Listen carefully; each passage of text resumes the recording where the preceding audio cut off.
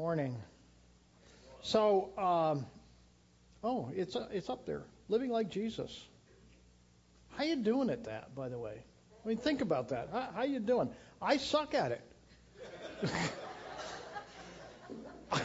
I'm just being honest. I mean, I'm like, I don't do real good at this stuff. And I got to tell you, before I get into too much, your pastor told me that I'm supposed to keep you here longer than I normally do. So, if you had plans of being out of here early, I'm just going to talk slower. No.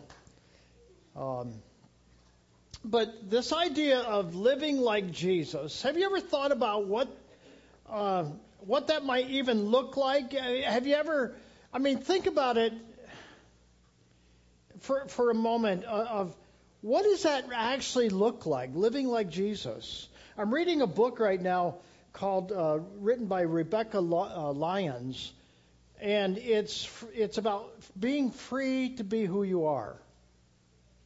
Isn't that great? Jesus came to set the captives, what? Free. And who are the captives?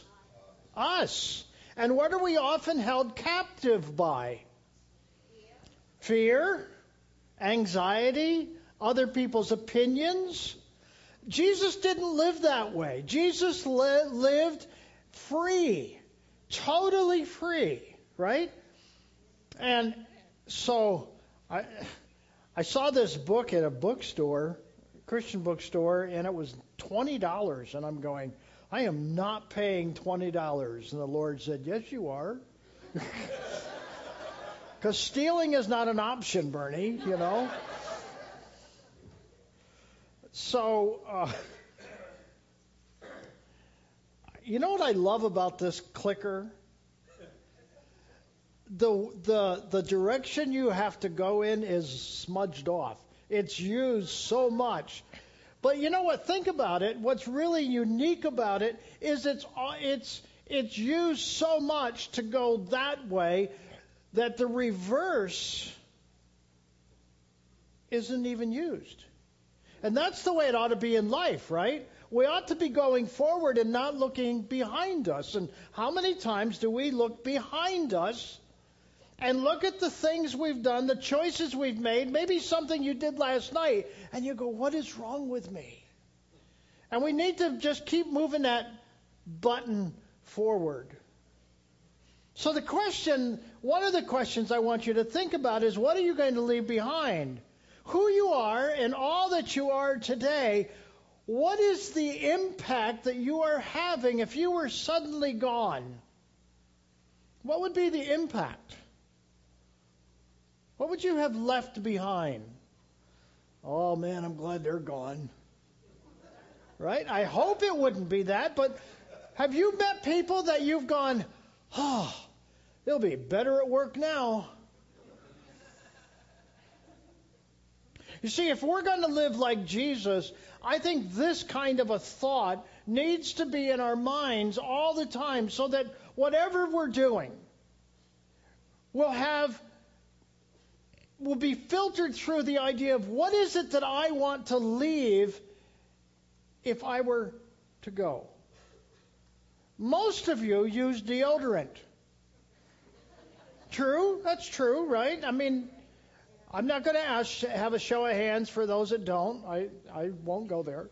But why do we want to do that? It's because what we want to leave behind is a good smell. Do you like sitting next to people with BO? Not at all. I don't even like sitting next to myself when I have BO. So the question then becomes, what will you leave behind? And your pastor told me you've been doing a thing on joy, right? So I got a verse on joy. And I like it because it says, Jesus is speaking, he says, I have told you these things so that you will be filled with my joy. My joy. Not John's joy, not Mary's joy, not Bill's joy, but the joy of Jesus. And yes, your joy, which is the joy of the Lord, will overflow. That's the kind of joy that Jesus is talking about. But here's the deal. If I'm living like Jesus, what joy... Can I come down here, by the way? Is that okay? Okay. Just don't tell me that.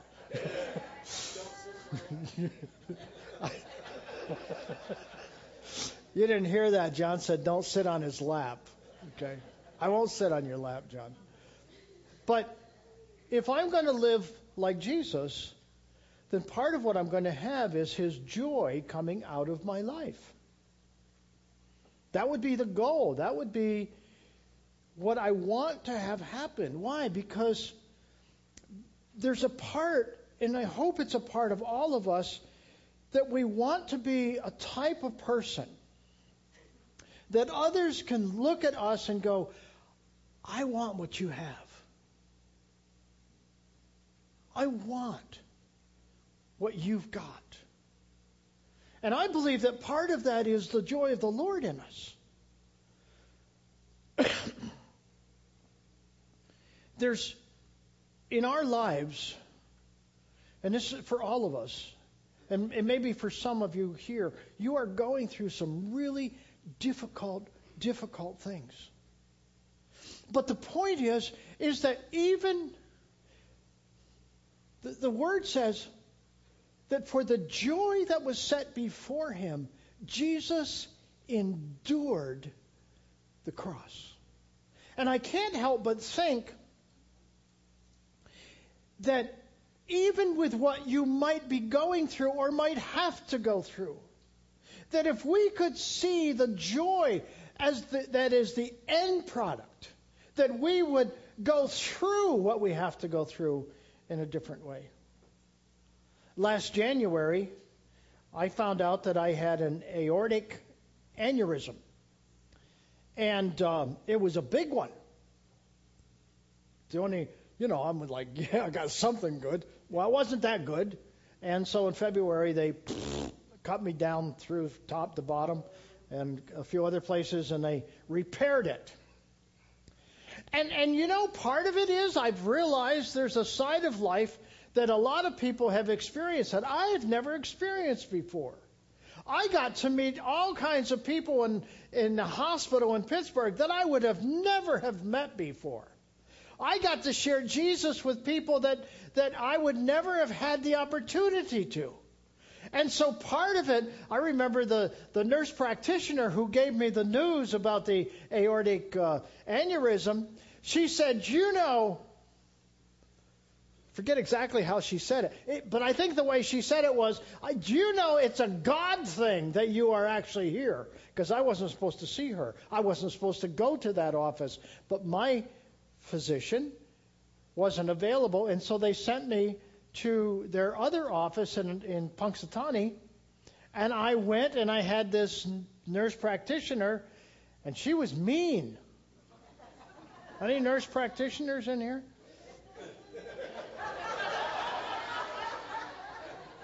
Yeah, she was like no nonsense, in my face, and by the way, I didn't go in because I had an aneurysm. I was going in because I have asthma, and she could hear me. I sounded like a freight train down the hall, And she came in. She goes, "We're doing a CAT scan on you," and so that's how the aneurysm showed up. But what was my point? My point was that when she said that, she said it was a God thing. I said, no kidding. Because I wasn't planning on coming here. And in that opportunity opened doors of the sharing of the gospel. So if I go back to the question of what am I going to leave behind, then the answer to that question will be determined how we live or how I live today and all of the days of our lives. It's not just one thing that I do, it's everything that I do. I told you that living for Jesus personally, I I stumble in that. I wished I could say that I do this so well, but I don't do this well. I don't. And one of the things that I'm learning as I've gotten older is that God still loves me. You know, I grew up in an environment that and I'll show you the verse in a minute, but I grew up in an environment that I needed to walk right, talk right, dress right. Can't say that too many times. And if I didn't, then I was somehow unholy, somehow out of the will of God, somehow missing the mark. When we were coming up here, my wife said to me, she goes, "Now, Pastor Tim, what does he wear when he preaches up in Oil City?" I said, "Oh, probably just what I've got on." "Really? The same Tim we're talking about, right?" I said, "Yeah." She's never seen Tim without a tie and a jacket, probably. And we don't even go to his church. What's that, John? We've never seen him with a tie.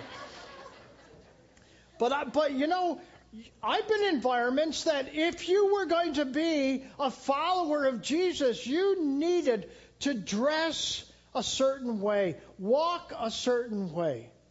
And if you didn't, there was something wrong with you. But I can tell you that Jesus didn't look a certain way. In fact, the religious people of the day didn't like him. They didn't care for his brand of religion. They didn't like the fact that he hung around with people that were not good people, because they held such importance upon the outward. Remember, they took 12 commandments and made them into over 600 commandments, right? Why? I mean, because if you kept the commandments, if you did the commandments, then you were perfect. So the problem is that we're not perfect. In fact, in 1 Peter 1, verses 15 and 16, he says, "But now you must be holy in" what? Everything you do. Everything. Everything. Holy. How's that working for you? You know, I mean, think about it. How many of you did something unholy this morning? I bet you we all could raise our hands. If not what you did, it's something you thought. A thought comes into your mind. Yeah, hate them, don't you? It's like, where did that come from? And yet Peter is telling me that God says that you must be holy in everything you do, just as God who chose you is holy. For the scripture says you must be holy because I am holy. And here's the problem. One of the things that happens is when we start to compare ourselves with a holy God and we see ourselves as who we are, sometimes all that does is put guilt and shame on us. And you know what? There's people around us that will help that. I mean, anyone that wears shorts to church. I mean, wear shorts, John.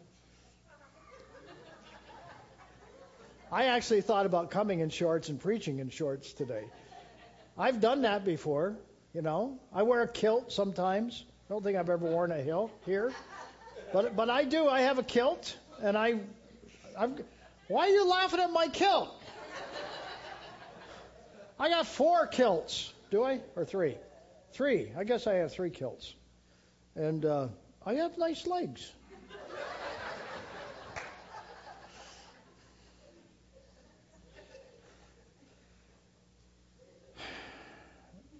Tim Connor, this is a sorry bunch you have here. But seriously, think about this. I mean, Peter is saying, be holy as God is holy. And what we tend to do is that we tend to do things that will make us holy. We come to church and really that whole idea is almost nauseating in the sense that we're the church. It's not something we come to. It's something we are. When you leave here and go to Ponderosa or wherever you're going, you're the church. Don't be cheap. Oh, you know why I said that, right? Because some people, I don't know who they are, but they are cheap when it comes to the spending of God's money, like it was theirs, right? Anyway, that's another whole message. So being holy, what does that look like? What ultimately does looking and being holy look like? Is it about how many times you come to an assembly like this? Is it about how many prayers you say, or how many journals you fill up, or how long you spend reading the scriptures? I actually feel bad in some ways. My wife gets up in the morning, usually not always before me, but she gets up. I get up. I get a cup of coffee. You know this, right? I get the cup of coffee. I go out into my sunroom and I sit down, and I go, oh.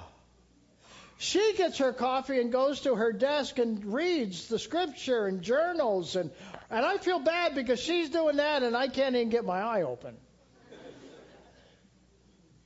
And then I'll turn on soft Anye, nice music, which would just lullaby me back to sleep. But I love it. It's called. I told my wife this one day, and I don't know what your thought is, but I said to her, she goes, "What are you listening to?" I said, "I'm listening to New Age music." What?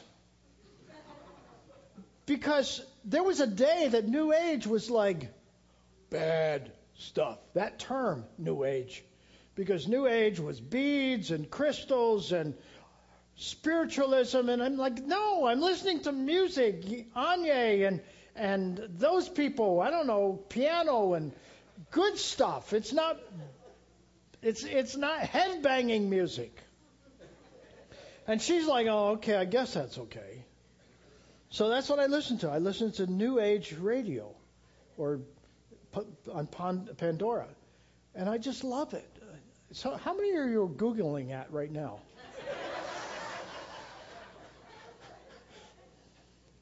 But what does holiness look like? See, if I'm going to live like Jesus, Jesus was holy. But to the Jews of the day, he didn't seem that holy. Why? Because he hung out with sinners. He hung out with tax collectors. He hung out with prostitutes. He hung out with Samaritan people. He hung out with women. And he was a man. And so he didn't do the things that the religious community thought he should be doing.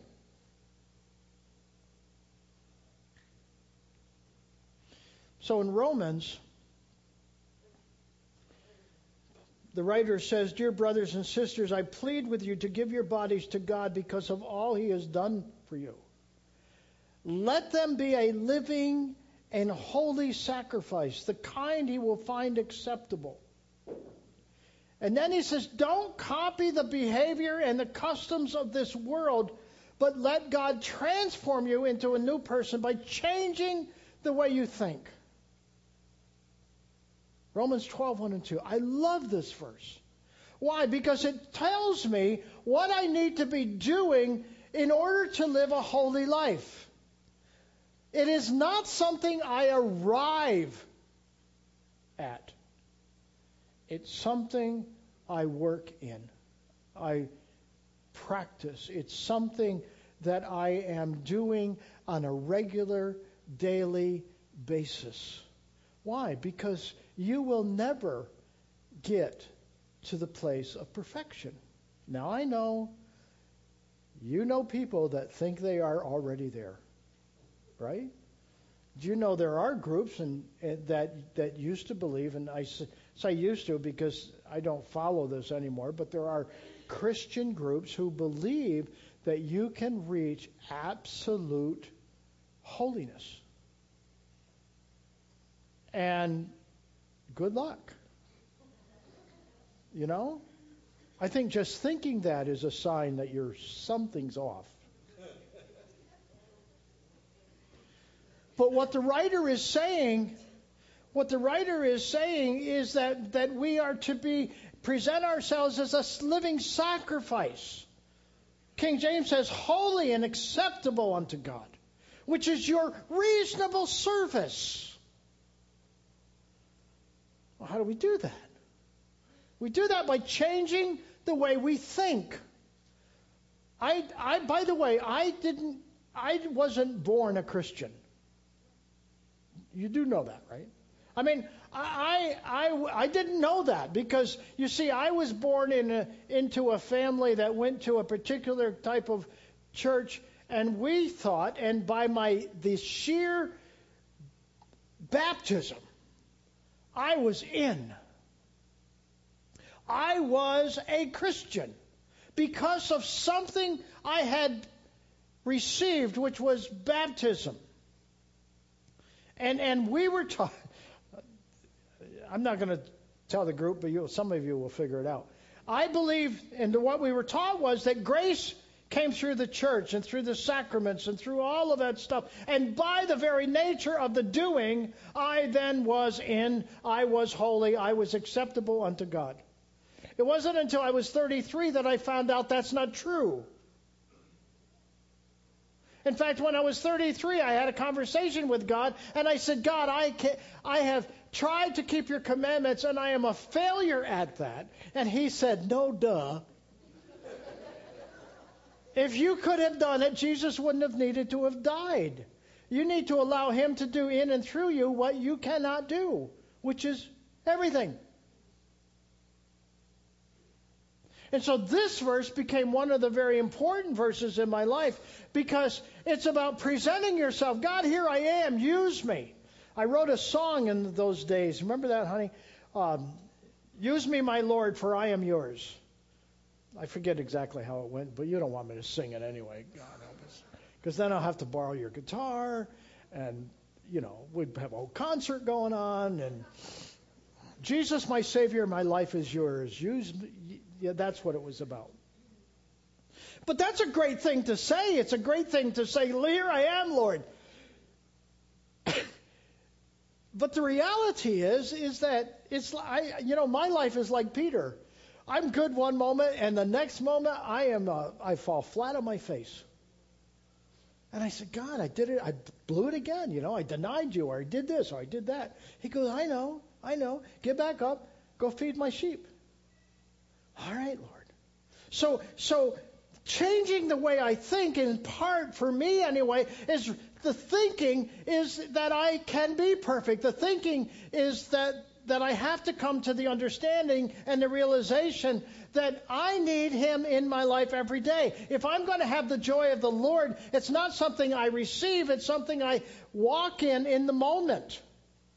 And I can lose it the next moment.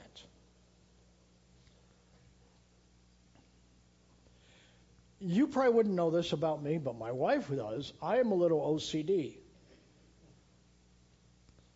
And it's a pain. I put in we have one of our granddaughters is getting married next Saturday. And so we have family coming to the house. And I didn't have a fan in the bathroom.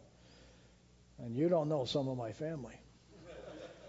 And so yesterday, I put a fan in the bathroom. Took out the light, put in a new light, new fan, ran the ductwork out through the attic. It's hot in the attic, right? And I said to my wife last night, I said, did you think it was going to take me as long as it was going to take me? And she goes, I had no idea it was going to take that long. Yeah. But you see, part of the reason it takes me that long is because I'm a little OCD about how I do things. And I mean, she was like, just leave it. It's fine. It's not fine. I can't be in the bathroom and look at it the way it is. I've got to fix it. I've got to put the molding around it. I've got to go to Lowe's again.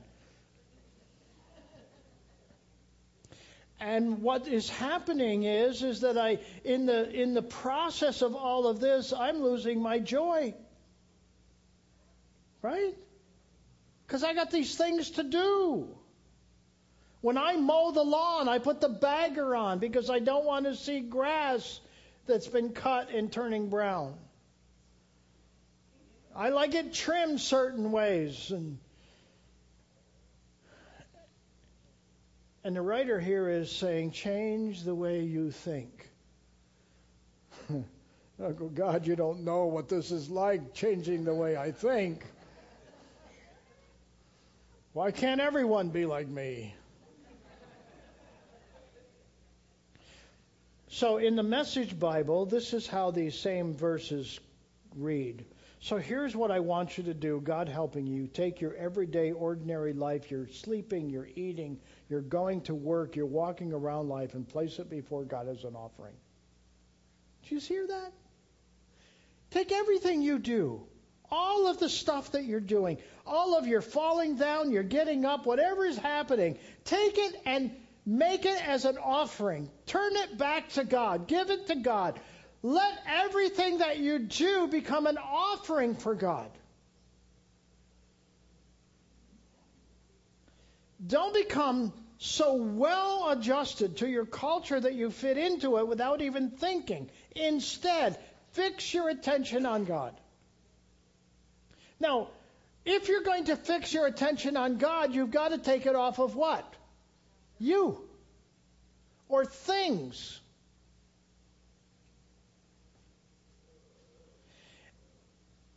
And I don't know about you, but doing this all the time, practicing this on a daily basis, is a practice. It is something that you have to routinely choose to do. Why?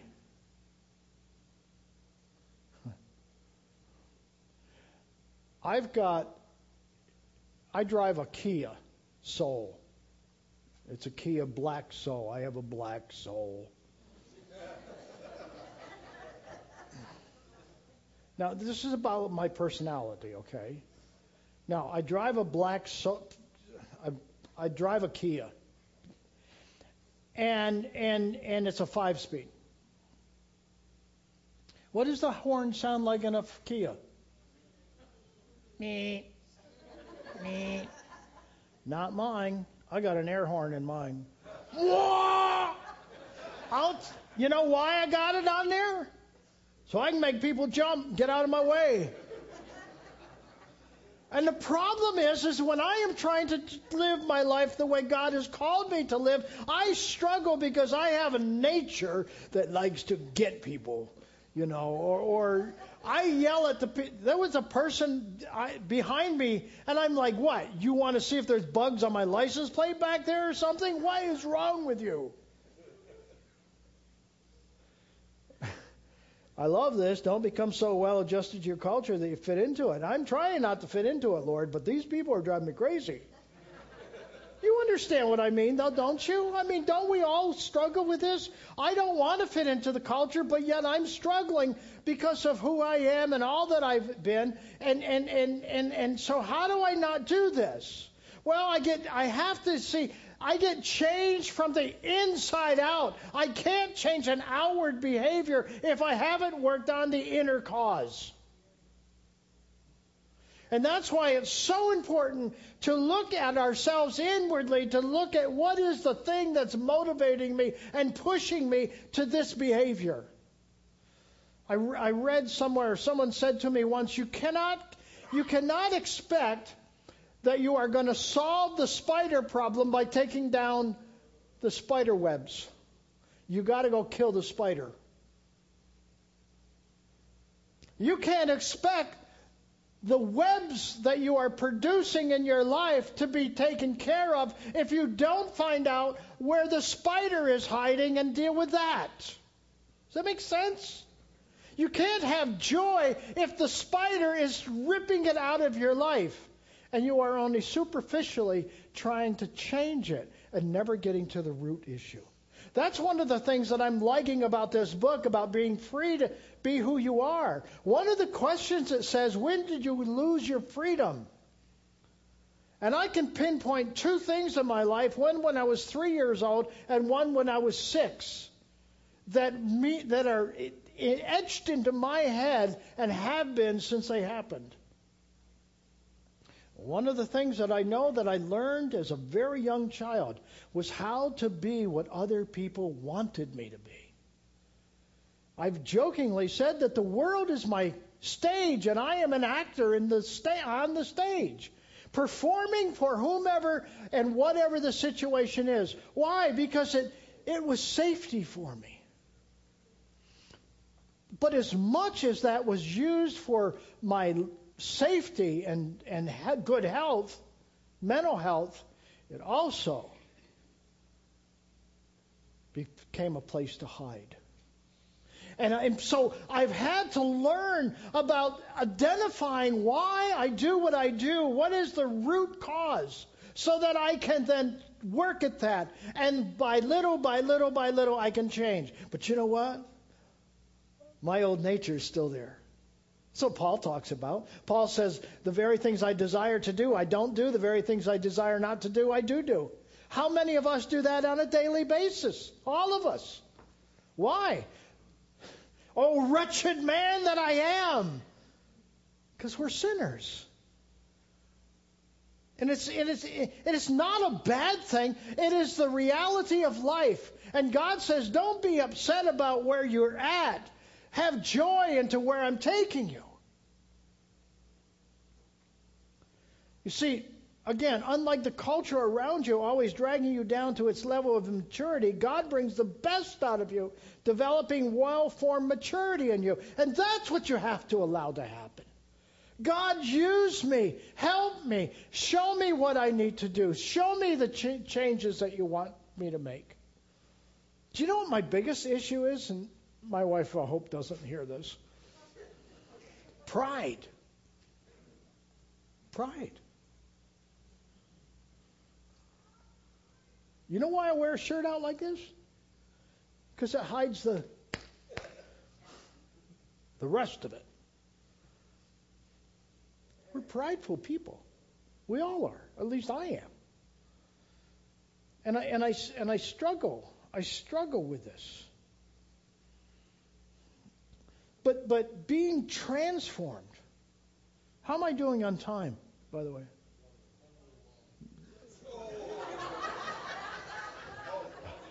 I heard that. I like that. That was good. That was up there. No. But seriously, if the question ultimately relates to how well I'm doing this would be to determine what I'm leaving behind. I probably have shared this before. I know I share it a lot. But from a time, I don't know how old I was when I developed this thinking, but I wanted to be the Lone Ranger. There were two characters that I emulated. I wanted to emulate. One was the Lone Ranger, and the other was Peter Pan. Girls, are you laughing at me? Now, wait a minute. Now, Peter Pan, what was the theme song? I won't grow up, I won't grow up, I will never be afraid. That's what I wanted. Because as a child, I was afraid. I was afraid. Fear gripped my life. But what I loved about the Lone Ranger was the fact that no one knew his name. And he would come into town and he would change. He would cause something to be different. And he would ride off into the sunset. And people said, who was that masked man? I don't know, but we were changed because of him. And somewhere along the line, that's my goal in life. To impact change in other people's. I don't care if they don't know me. It's not knowing me is important. It's knowing Jesus as a result of it. And that should be what we're leaving behind. What we're leaving behind is not a foul stench, but a sweet aroma of Christ himself. And so we have to ask that question. And the answer to that is really in this is, so here's what I want you to do. Take your everyday, ordinary life and live for me. That's ultimately what he's saying. Everything that you're doing, whether you're teaching, whether you're working in a factory, whether you're going to school, whatever you're doing, give it to me as an offering. Everything. Not just some of the things, not just your Sunday time, but everything. I had a pastor say to me once, I was going to be preaching in his church, and I said, what would you like me to do? Is there something specific you want me to touch on? Yes. He said, I've got people in my church, they're wonderful. They're faithful, they're great. But you know they are some of the meanest people in town. No, seriously, think about this. They were nasty to clerks in the store. They were nasty to neighbors. They were just not the kind of people you wanted to be around. But on Sundays, they were smiling and sweet and wonderful. And there was not congruency in their life on Monday and their life on Sunday. And what Paul is saying, what the writer here is saying is, everything that you do, make it congruent with your relationship with Jesus. Everything. Everything that you do. You're walking, you're going to work, you're sitting down watching TV, everything. Make it as an offering to the Lord. And that's ultimately what we have to do, is that we have to look at what we're doing. It's about how you live today. It's about how you are when you go out to eat, when you go to work, when you're shopping, you're camping, whatever you're doing. Make it as an offering.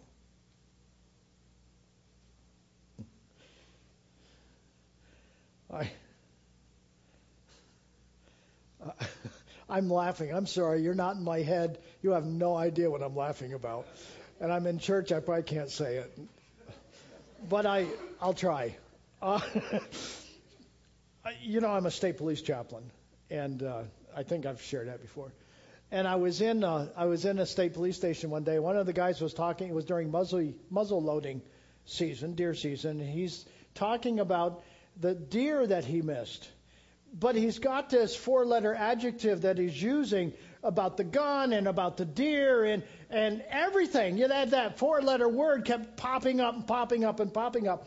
And I said to him, his last name is Faith. Isn't that interesting? It's funny. So he's going on. I said, Faith, wait a minute. I said, I know what your problem is. What's that, chap?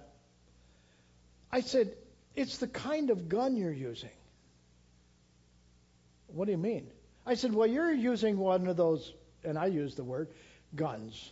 You need to get a blessed gun to shoot the blessed deer, and you'll have better luck. You see, the problem is, Faith, is that what you're doing is you're cursing your gun, you're cursing the hunt, you're cursing everything. You're putting a curse on it. And what I'm saying to you is change it and make it a blessing. God will bless what is blessed, but he will not bless what you curse. A simple Bible lesson in the moment, in the patrol room. Simple. Take your everyday, ordinary life. You're coming, you're going, you're eating out, you're going to work life, and make it as an offering. You see, it's ultimately what you say, it's what you don't say. It's your attitude, it's your mannerism, it's your posture, it's everything. I'm sorry. I just have these thoughts that come into my head. Squirrel. Anybody have squirrels? All right. We're gonna have a whole good time with our squirrels, aren't we? How many have flying squirrels? I have those too. I mean, those are like, zoom. In fact, they come and go so often in my head sometimes that I can't. One goes and I forget what the other one just said,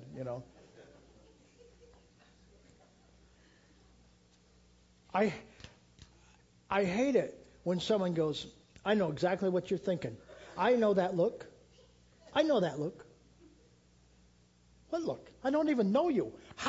What do you mean? You already know what I'm thinking. Why do we do that? Well, we do that because our experience has said that look means something. Now, in my family, the look, my kids will tell you what the look is, right? Oh, Dad's got that eye. No, Dad, don't look at me like that because I know that's a disapproving eye, Why am I saying that? I'm saying that because part of our dealing with the old nature is to look at ourselves and the things we react and respond to and say, is this true? Is this based on truth? Or is this based on my projection of truth? Because sometimes what we project out as if we're receiving it from someone is actually our stuff. It's our stuff.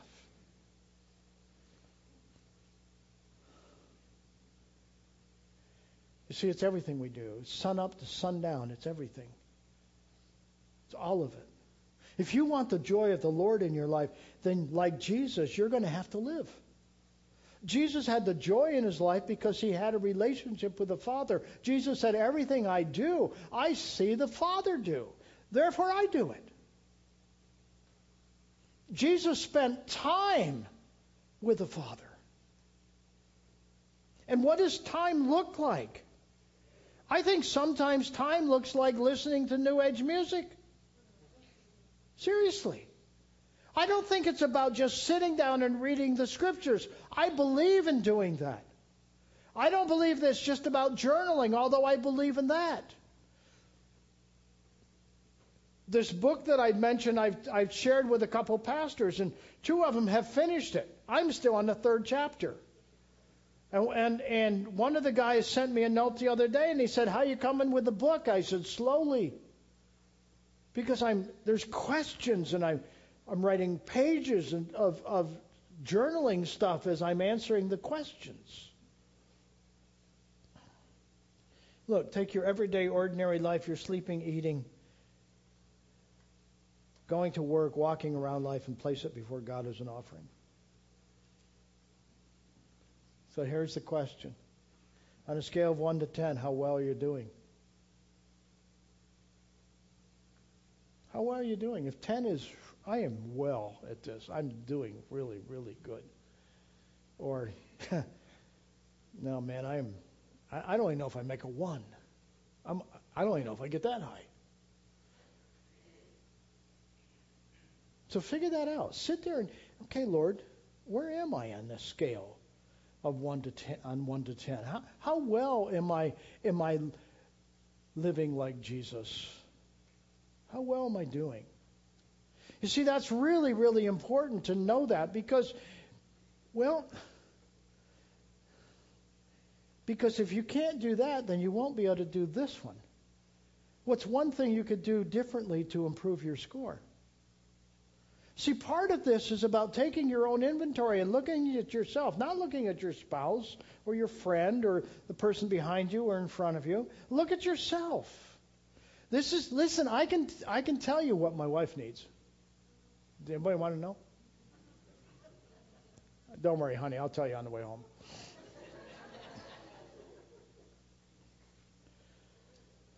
But I'm not asking you to take a lot of things. I'm saying take one thing.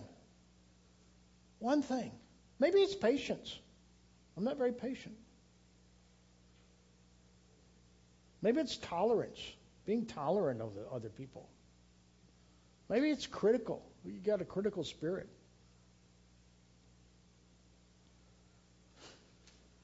Maybe it's a thing that you are great at taking care of others and you're not too good at taking care of yourself. You know, moms are that way sometimes. Moms are real good at taking care of the kids. Really bad at taking care of themselves. I can only talk about my wife. I've only had one. Praise God. But you know, my wife has gotten better at this, but she used to go to the store and she'd pick up clothes for the grandchildren, clothes for her children, and she wouldn't buy anything for herself. And then a few years ago, I started giving her, I wouldn't buy things for her for Christmas. Do I hear an amen? No. I started giving her cash or gift or Visa cards. And I said, you can't spend this except on yourself. And invariably, she will be spending that Christmas money the following Thanksgiving because she still hasn't spent it. Right? Yeah, how much do you have right now of that? Not much. It's getting better. She doesn't spend it on me. So what's one thing you could do differently to improve that score? And here's the last part of that. When are you going to start? Oh, I didn't change that. When are you going to start? When are you going to start? You see, the problem is a goal without a plan is just a dream. If you don't have a plan, then it's just a dream. Nothing's going to change.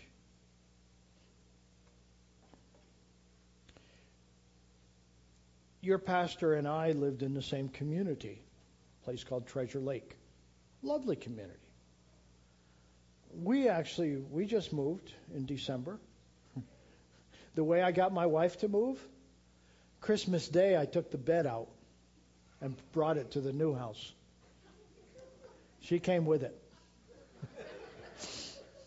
She said, I guess we're moving. I said, we're moving. Now, it turned out I didn't know what was going on health-wise, so it turned out to be quite well. But my point is that Pastor Tim and I lived in the same community. It's a gated community. It's a POA. And one of my first questions to them when I moved there 6 years previously was, what is your plan? What is your plan for making this the best place to live in the whole region? What is your long-range projected, all that stuff? And guess what? They don't have one.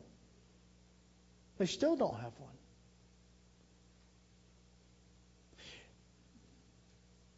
If you aim at nothing, you will hit nothing. And I don't care how old you are or how young you are, having a plan and having goals is extremely beneficial.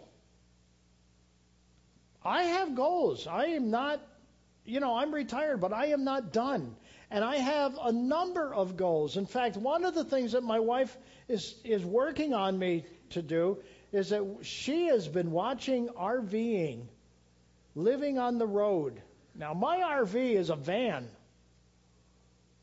You know how long that's going to last, the two of us in a van? We've done it for a couple of days. But here's my thinking with that. Lord, number one, if you want us to do this, then how do you want us to do this? And number two, where do you want us to go? Because it's not just about going somewhere, it's about going there for Him. Make your everyday, ordinary life, your coming, your going, and make it as an offering to God. How many of you are going out to eat today? Don't show me. I don't want to follow you. But the point is, wherever you're going today, make it as an offering to God, because you think you're going in to eat. God may have something else for you. You may think you're going to Walmart. Is there a Walmart? There is one here, right? Up in Cranberry, someplace. You may think you're going into Walmart to pick up dinner. God may have you in there on a mission. And that's the point. Take your everyday, ordinary life and use it as an offering unto God.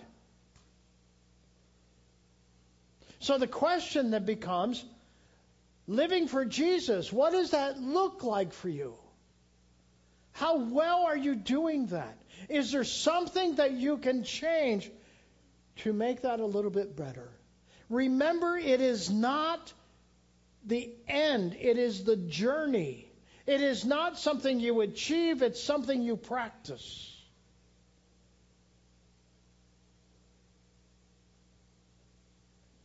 When are you going to start? Let's pray. Father, You have called us, Father, to be your people. You have called us to live in a manner that shares the gospel just by our lives, just by our conversation, just by our actions and our attitudes, all of it. Lord, help us. Help us, Lord, to live this life in a manner that draws others to see Jesus. Let us live a life that reflects Him more than it reflects us. In Jesus' name, amen.